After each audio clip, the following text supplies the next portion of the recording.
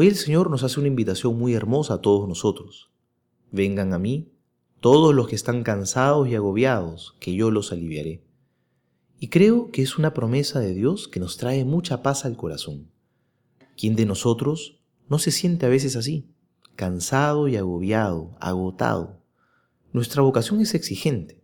A veces sentimos que nos faltan las fuerzas. A veces quisiéramos pedirle una pequeña pausa al Señor, incluso nuestras propias dificultades personales.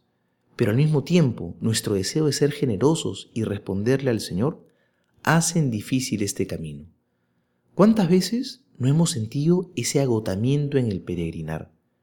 Si nos sentimos así, Jesús nos hace hoy una invitación.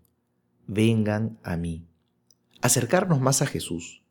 Con Él, esta carga es llevadera, porque el yugo se hace llevadero y ligero no quitándonoslo de encima, sino cargándolo con Jesús, es decir, caminando en cada momento de nuestra vida a su lado, caminando hombro a hombro junto al Señor. Y podemos preguntarnos, ¿cuál es ese yugo que Jesús nos invita a cargar? El primero de todos es el mandamiento del amor. Amar es esa carga que Jesús nos invita a llevar sobre nuestros hombros. Amar a nuestros hermanos, servir, gastar y desgastarnos día a día.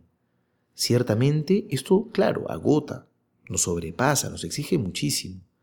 Pero amar a los demás con el amor de Jesús es lo que realmente nos hace ligeros, nos hace grandes, nos permite vivir una vida plena. Y más bien, lo que hace pesado el caminar es no vivir el amor. Qué pesados se hacen nuestros pasos, qué dura y qué triste se vuelve la vida si somos egoístas, si no compartimos nuestra vida con los demás.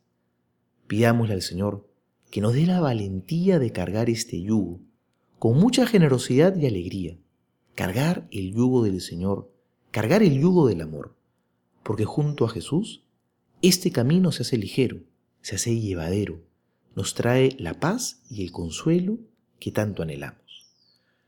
Soy el Padre Juan José Paniagua y les doy a todos mi bendición en el nombre del Padre y del Hijo y del Espíritu Santo. Amén.